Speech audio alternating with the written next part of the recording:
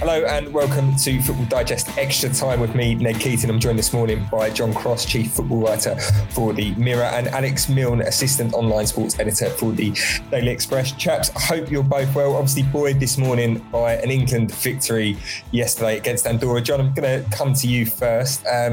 England's first game back at Wembley since that game against Italy at the Euros. We're not allowed to mention that and what happened in that too much. But you know, it was always going to be a win against Andorra, but that's the kind of games that you want when England's last memory of playing at Wembley isn't so sweet. That this was just a nice game to kind of get back in the groove and get rid of any demons and any past ghosts that might still be existing from July. Yeah, it was, and it wasn't, Ned, I thought. I think it was the perfect opportunity to play into that script. And yet, you know, England started quite well.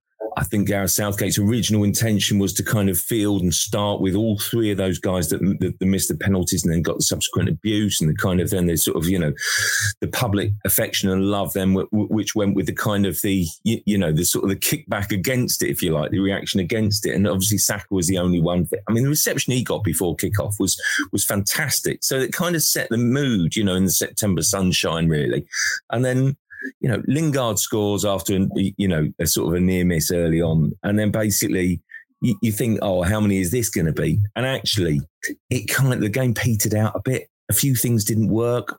A few things did really work. I thought Bellingham was terrific. I love this player so much. I think he's the next, you know, Steven Gerrard. I really do. I mean, he's got all the attributes. He drives forward from midfield. He's so good on the ball. He's so technical. His vision is fantastic. He's stylish. He's skillful. You know, he's going to be an England midfielder for the next decade plus, basically. And what he does at 18 is just frightening. You know, he runs a game, basically. Lingard then comes to the fore as well. But it's just, you could sense that, you know, fans were getting a little bit frustrated. The paper aeroplanes return a bit before half-time.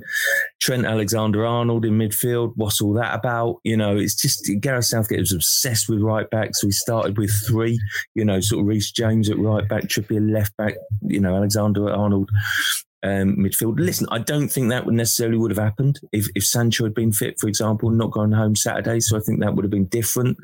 So I feel a bit frustrated. And then the start of the second half, Reece James ends up in holding midfield, you know, again, it felt like to accommodate Alexander-Arnold. You know, if you don't fancy picking Alexander-Arnold at right back or right wing back, you know, don't do it. Don't try and sort of force him into the team elsewhere. I do think that's a bit weird.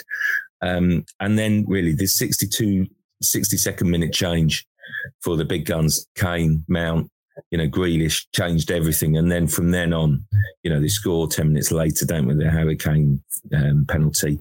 And then 4-0.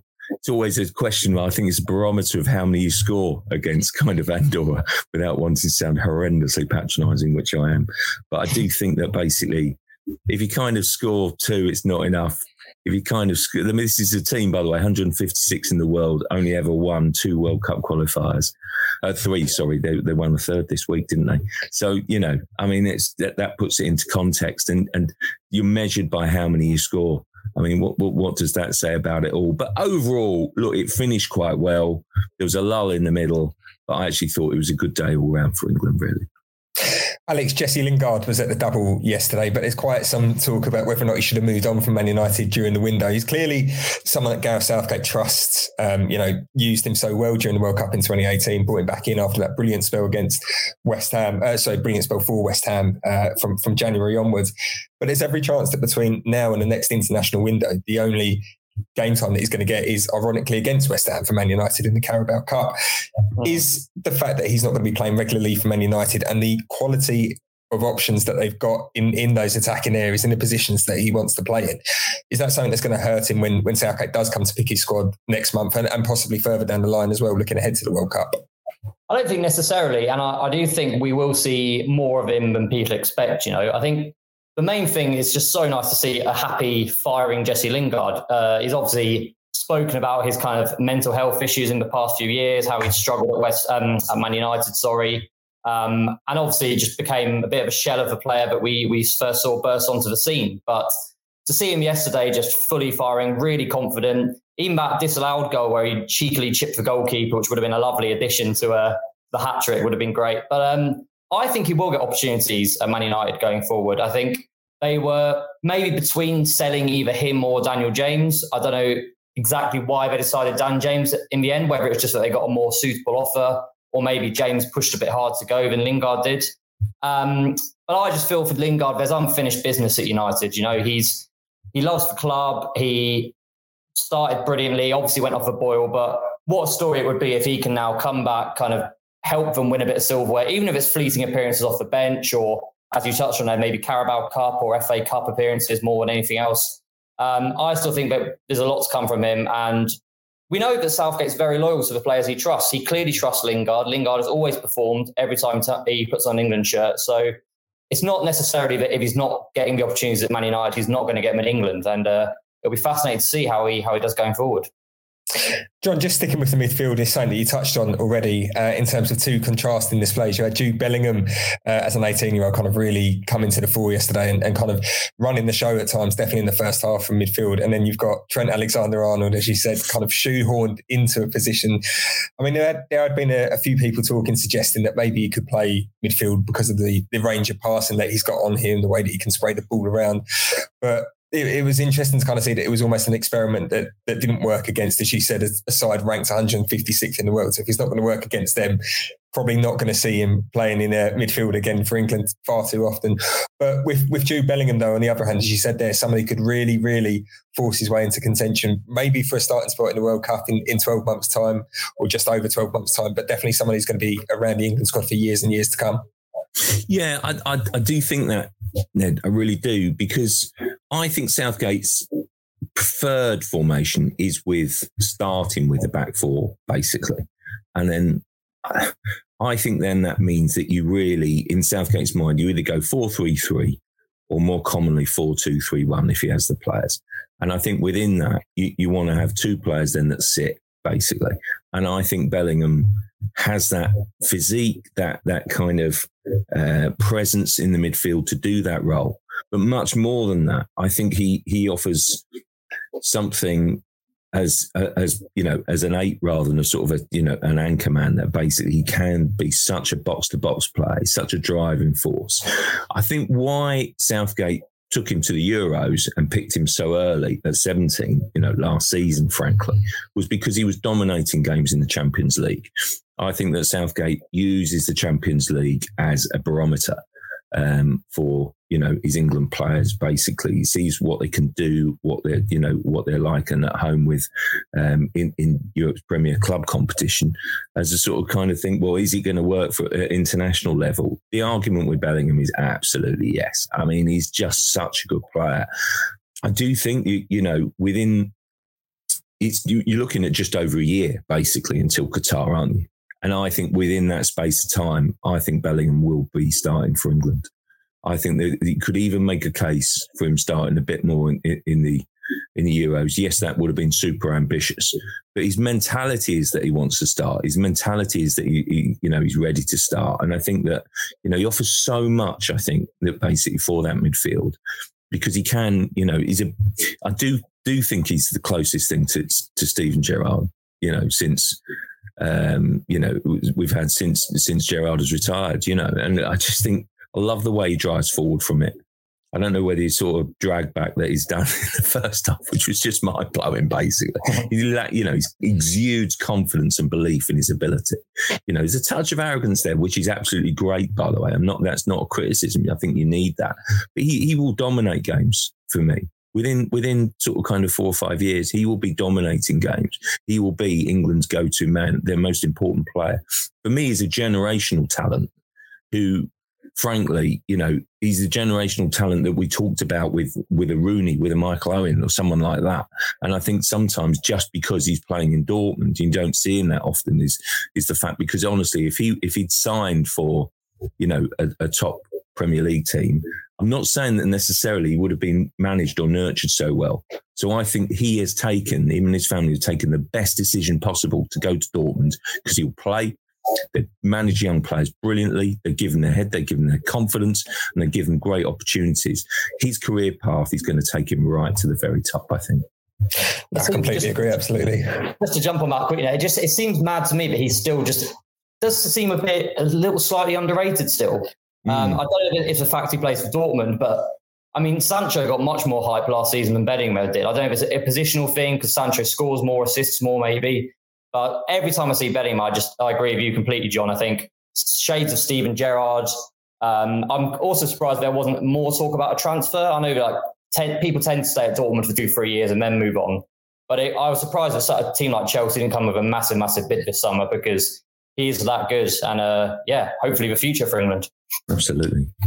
Another player who could well be the future for England, they're definitely the present now, is Bukayo Saka. John, as you touched on there, a great reception for him yesterday at Wembley. Was the loudest cheer, I think, if I'm right in saying, when his name was read out on the team sheet, getting the goal as well. A nice birthday for him, but it's great to see, kind of, not just even at Wembley yesterday, but even when he played against Tottenham earlier in pre-season as well, and the reception that he's getting, everyone's taken this kid to heart. He's almost becoming like the nation's sweetheart now, isn't he? Yeah, Southgate referenced this because he was at Brentford. But, when he came on as a substitute for Arsenal in that Brentford game, which Arsenal were losing, I mean, the reception he got from all sides of the ground was amazing. He's become an absolute national hero, a bit of an icon, basically. Someone that you look to as the antidote, basically, to the kind of the hate that sort of kind of followed the finals, really. And he's just kind of a perfect, sort of example of that. He's such a good player, isn't he? That basically, he was one of the sort of the standout players, it was a real mishmash performance, largely because you make 11 changes, which is pretty unprecedented. And what do you expect, sort of thing, really? But he's so comfortable on the ball. He's so adaptable. He plays in various positions, and he's such a good player. And basically, really, he's involved in one of the goals, scored a goal. And then basically, it's just, England know that he's a super player that they can rely on. It's difficult, isn't it? Because it feels like he's been around for ages. And he's a bit like Bellingham in many ways. Because I did a sort of Europa League game when Arsenal were playing in Germany, and frankly, he sort of started without much of a fanfare, played so well in that game. I think it was at Eintracht Frankfurt, and just burst on the scene. And then spoke to him afterwards, and you think, wow, what an intelligent guy this is. And I think his popularity amongst the squad shows what a fantastic character he is. He really is, he's away from your kind of typical footballer, and he's just a little bit different, good sense of humour, lovely personality. Alex, one player who got a chance yesterday but didn't necessarily take it as well was Patrick Bamford in attack. Had done so well for Leeds since they come back to the Premier League. Got a chance on his birthday as well, another birthday boy like Bukayo Saka, but unlike Bukayo, didn't manage to mark the occasion with the goal that he probably was craving on his England debut. Yeah, no, it was a bit disappointing for him. I've always been of the opinion that Bamford isn't quite international level. I think he's in that kind of mid-range Premier League striker who, does a very good job for Leeds. But when you consider the options England have in, Kane, Ings, Calvert-Lewin, I don't think he's quite at that level personally. And obviously because of that competition for places, you've really got to take your chance when you get it. And he'll be kicking himself. I think there's one that he kind of scuffed wide when the goal was gaping, where you think for Leeds, normally you'd bury that. But yeah, I just think he might get another chance. I don't think he's going to be completely out of Gareth Southgate's thinking, but he'll be really ruining the fact he didn't make more of his opportunity and maybe pop up with a goal. Yeah, you do wonder whether or not Dominic Calvert-Lewin kind of watched it yesterday, whilst he's out injured, and kind of thought, yeah, I've still got the role as Kane's backup. Next up for England on Wednesday is a match against Poland, away to Poland. Southgate made 11 changes for the weekend game against Andorra. He's going to make a string of changes again, obviously, for the game against Poland. But John, was there anyone yesterday, and I'm probably thinking about Jesse Lingard here when I say it, but was there anyone yesterday who may have played their way into Southgate's thinking for that starting 11?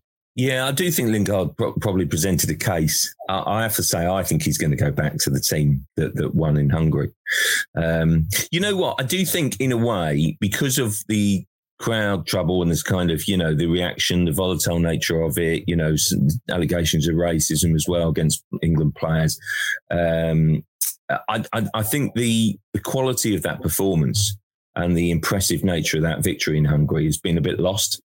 And I think that was one of the best performances under Southgate, basically. I do think that it was a dull first half, but frankly, they were managing the game.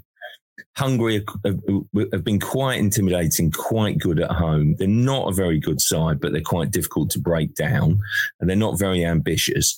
But England absolutely smashed them to bits in the second half. You've still got to go away from home and win in that sort of style. It takes some doing.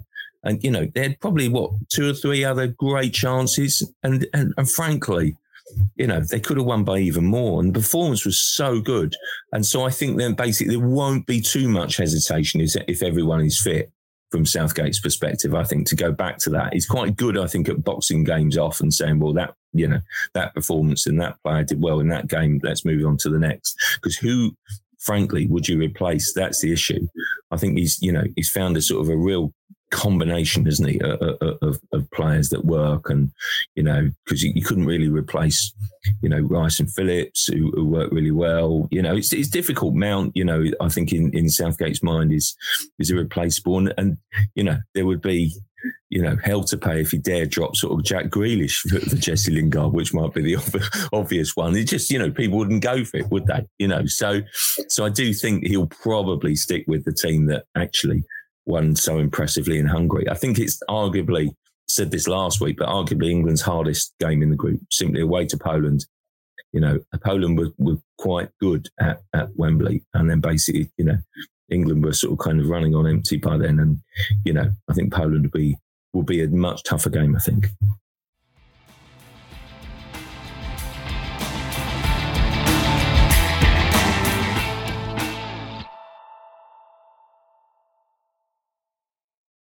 Away from England, there were obviously a host of other nations. Again, lots of World Cup qualifiers taking place the world over. We're going to come on to the home nations just a little bit, but I do have to kind of ask you both for your views on what happened in Brazil overnight. Completely farcical scenes where the game kicked off against Argentina, and then within 5 minutes, Brazilian health officials are storming the pitch to try and quarantine the Premier League 4, as we're now christening them, of Emiliano Martinez, Christian Romero and Giovanni Lo Celso. I'm sure if Emi Buendia was on the pitch as well, they probably would have been making a beeline for him too. The game was abandoned.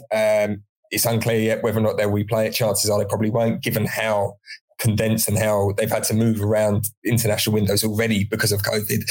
So now this is just another, a farcical situation to happen in South America. Alex, I just wanted to really get your thoughts on it. I mean, you probably share the same view as myself, that it's just completely bizarre when you saw this kind of story breaking and what was happening. Yeah, I mean, look, I followed football for 20 years and I kind of thought I'd seen pretty much everything possible on a football pitch. But then that was something completely new to me. Obviously farcical. Look, I've had the privilege of going to games in Argentina, Brazil when I was traveling around South America. And it's just another level in terms of spectacle, the colour, the noise, the atmosphere. And yet they do things like this and just completely shoot themselves in the foot, become a bit of a laughing stock around the world. And it's another really embarrassing, farcical day for South American football. Also, to take it back to a more domestic level, the man I feel quite sorry for is Nuno Espirito Santo, because he must have thought, right, finally I can kind of do my normal job. The transfer window's finished, the Harry Kane situation sorted. I've got a nice, relaxed international week now. And then now he's worried about, two of his decent players maybe getting arrested or not being able to play. So it's utterly farcical. I think I've just seen Spurs are going to potentially fine those players, and it doesn't look like it's going to go any further than that. But just complete nonsense from start to finish. The best bit for me about it, John, was that the reason why the Brazilian health officials were storming the pitch was because apparently this Premier League quartet had said upon entry in Brazil that they hadn't been in the UK for 14 days. So much like Brazil is on our red list, we're on a Brazilian red list as well. So reportedly they'd said to officials upon landing in Brazil that they hadn't been in the UK in the past 14 days, when of course all you had to do was, the Premier League is a global league, isn't it? That everyone watches it everywhere. So I'm sure someone would have clocked a little bit earlier than perhaps 5 minutes into kickoff yesterday, but somehow we ended up in that situation. It's remarkable. It is remarkable. It is bizarre that, someone at the border basically hasn't said, blimey, if you join me in the queue at Heathrow on Friday night, basically trying to get back from Budapest, you're filling your passenger locator. It's an absolute, at the moment, it's so difficult to travel. And frankly, what is the point? You know, you shouldn't, basically, don't let them in the country. If you're that way inclined, you're right, Ned. Everyone knows. Yes, it would have been embarrassing. But I think the reason why they stopped the game 5 minutes in is to make a very public global display of their rule breaking, frankly, because I think it would have created a story if those players had been sent back because they basically hadn't filled in the forms properly. But it wouldn't have produced the global, incredible scandal, basically, that it has overnight. And I think they've basically been made, examples of. I must say, I think if, everyone basically needs to play by the rules, right? And, the Premier League clubs came together and kind of had this very, very sort of kind of set way amongst each other. It was then down to the individual clubs then, I guess, to say, look, on you go, you can do this without blessing. I think Villa were a little bit more accommodating, weren't they, than sort of kind of, others. But I just think the clubs were left in an impossible situation. So, players are incredibly passionate about playing for their country. And, they want to do it. And so to just blindly think that you can sort of kind of set up this kind of, rule and the Premier League will support it and that will solve it. It never went away as a problem. And frankly, they were just, kicking the sort of can down the road, basically. And sure enough, it's come to a head last night. But I do think, for a lot of people, travel has become impossible. Why football thinks it's above that? I mean, there's been, bubbles for Champions League games, special exemptions, left, right and centre. This one, they were told very specifically, no, you can't do it. And so they tried to, circumvent the rules. They tried to get around it and they've been caught out. And I do think that, frankly, it's been coming. And I think that basically them trying to circumvent the rules, well, they got their comeuppance, frankly. And I'm more, disappointed about sort of kind of the way it's played out with the players and the clubs, basically, than the sort of the Brazilian authorities. I mean, they had it coming. No winners, I think, from this situation at all. A lot closer to home, Wales had a dramatic win in Belarus yesterday, Alex. Gareth Bale, leading by example, captain, fantastic, getting the hat-trick and a 93rd minute winner as well. I think they spoke afterwards about, Bale especially had spoken about how it reminded him of a narrow win and a late win over Andorra in qualifying for Euro 2016. This has kept Wales on track, hopefully, to kind of keep their name in contention for qualifying for the World Cup next year. Yeah, and again, you'd be hard-pressed to find anyone who wouldn't begrudge Bale kind of the shot of a World Cup, obviously coming towards the end of his career. There's even been rumours about him retiring in recent years. I'm not sure how true that's going to be. He clearly fancies at least one more big shot with Wales. Just what a player, how he can drag his side through that, get a hat-trick. And I think the more you see him do stuff like that, the more, again, you look back to last season and think, what a failure of Jose Mourinho to not get that Bale out on a regular basis. Obviously, injury problems, a clash of personalities there, but it's got to be seen as one of the main reasons why things didn't work out for Mourinho at Tottenham, that failure to really bring out the best in him. Wales looking good. I back them to do it. I really think they will. And it will be, again, one of these incredible stories to see Bale leading out the team in Qatar. Scotland as well, John. They're hoping to keep their name in the running for qualifying for the World Cup. A narrow win over Moldova, 1-0. You'd like to think that when you do play those kind of sides at home, that you kind of do get a bigger win than that. But I think before kickoff, Steve Clarke had said that he was only interested in the result. That the performance was secondary. It was a game that they just had to win. Didn't matter how they did it, and they've done that. They've managed to keep ahead of a big game for them midweek, isn't there? To kind of really try and hammer home and keep themselves in the running for qualification for next year. Yeah, goals have been such an issue. I think Steve Clarke has done many good things. I think he's made them more solid. I think he's made them more resolute. Kind of, we saw that examples of that in the Euros. But frankly, it's always about the kind of the final third. About the quality up front, about the kind of the creativity of the sort of of the playmakers, the exciting attacking players.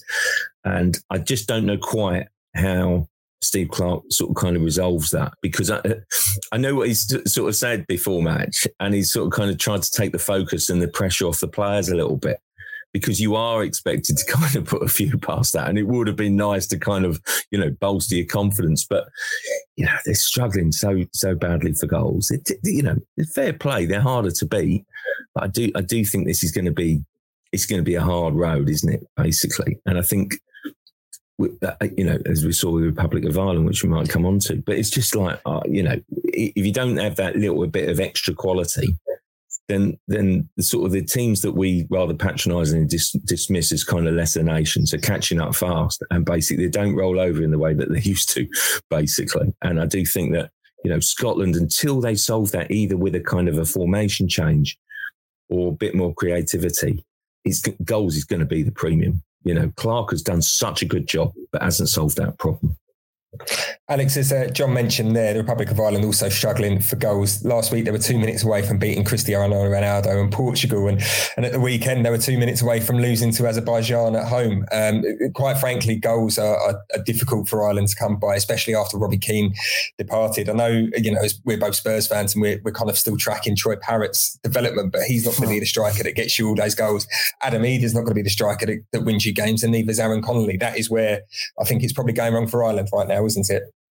Yeah, I mean, like you just touched on Troy Parrott. I mean, when you're relying on a 19-year-old kid who's kind of learning his trade in League One, it really sums up the lack of quality you've got. He's obviously a talented kid and one for the future, but you can't be relying on him to be kind of a first-team regular if you're going to go and qualify for a major tournament. Yeah, just that lack of star quality. They'd always, in the past, the Great Ireland seems to have at least one or two, you'd say, world-class or very close to those sort of players. Your Roy Keanes, your Robbie Keanes, Damien Duff, these kind of star players who give you that bit extra. And I just look at that team now, and there's not one player that really excites me. One player that I think, I really want to watch Ireland for this reason. So I think it's going to be a long old slog for them, and I think they're going to fall short and probably need to have a good long look at where things are going wrong, because they're just not producing the talent at the moment. No, I'll tell you what, it's a real cycle of negativity, isn't it? Because I do think that I was sort of I wasn't watching the game intently, but as soon as it finished, I kind of got an immediate sort of kind of message from one of my best pals who's Irish, and basically a very passionate Irishman. And he's just, he's just not having the whole thing really. And he's been in this kind of real negative place, because you look at the squad, as Alex touched on there. How has it come to this? Yeah. It's the worst generation that I can. Well, I mean, you're back to sort of kind of pre Jack Charlton, aren't you? Basically, it's the worst generation that has been around that nation there for more than 30 years, which is a pretty sorry state of affairs. And yeah, have they gone the right way with the manager? I'm not sure about that. It was a gamble, wasn't it? It was a strange. Kind of cycle that sort of saw him get in, and I think there's difficult days ahead. I think maybe harder days to come, because you look at the squad and it's bare. Yeah, you do wonder whether or not they're kind of regretting missing out on. You look at that England squad now, and they've got where Ireland used to be so good at it in the past and taking English players with Irish parents. Harry Kane's got an Irish family, Declan Rice, Jack Grealish, Patrick Bamford. All of them would easily walk in and obviously make Ireland a hell of a lot better. But going north of the border, Northern Ireland, they look to be warming up for a big game against Switzerland on Wednesday, and they'll be confident going into that. Good away wins against Lithuania and Estonia. But for a country like Northern Ireland, it would always be difficult in a group that contains Switzerland and Italy. It's just a case of kind of just trying to go out there and give a good performance, I suppose, on Wednesday. Who's that director? Well, either or, to be fair. I forgot to throw it to anyone. I you go, Alex. A similar situation to Republic of Ireland, really. I think there's a few more promising signs, but again, not that star quality, not really that player who's going to drag them through it. So again, I'd worry for them, but big game on Wednesday for sure. Gents, thank you so much for joining us this morning. Really appreciate your time running the rule over another busy international window. Of course, you can keep up to date with all of the latest happening from the England camps, as well as the other home nations as well, across the Mirror, across the Express and across the Star 2. But all that leaves me to say is bye for now.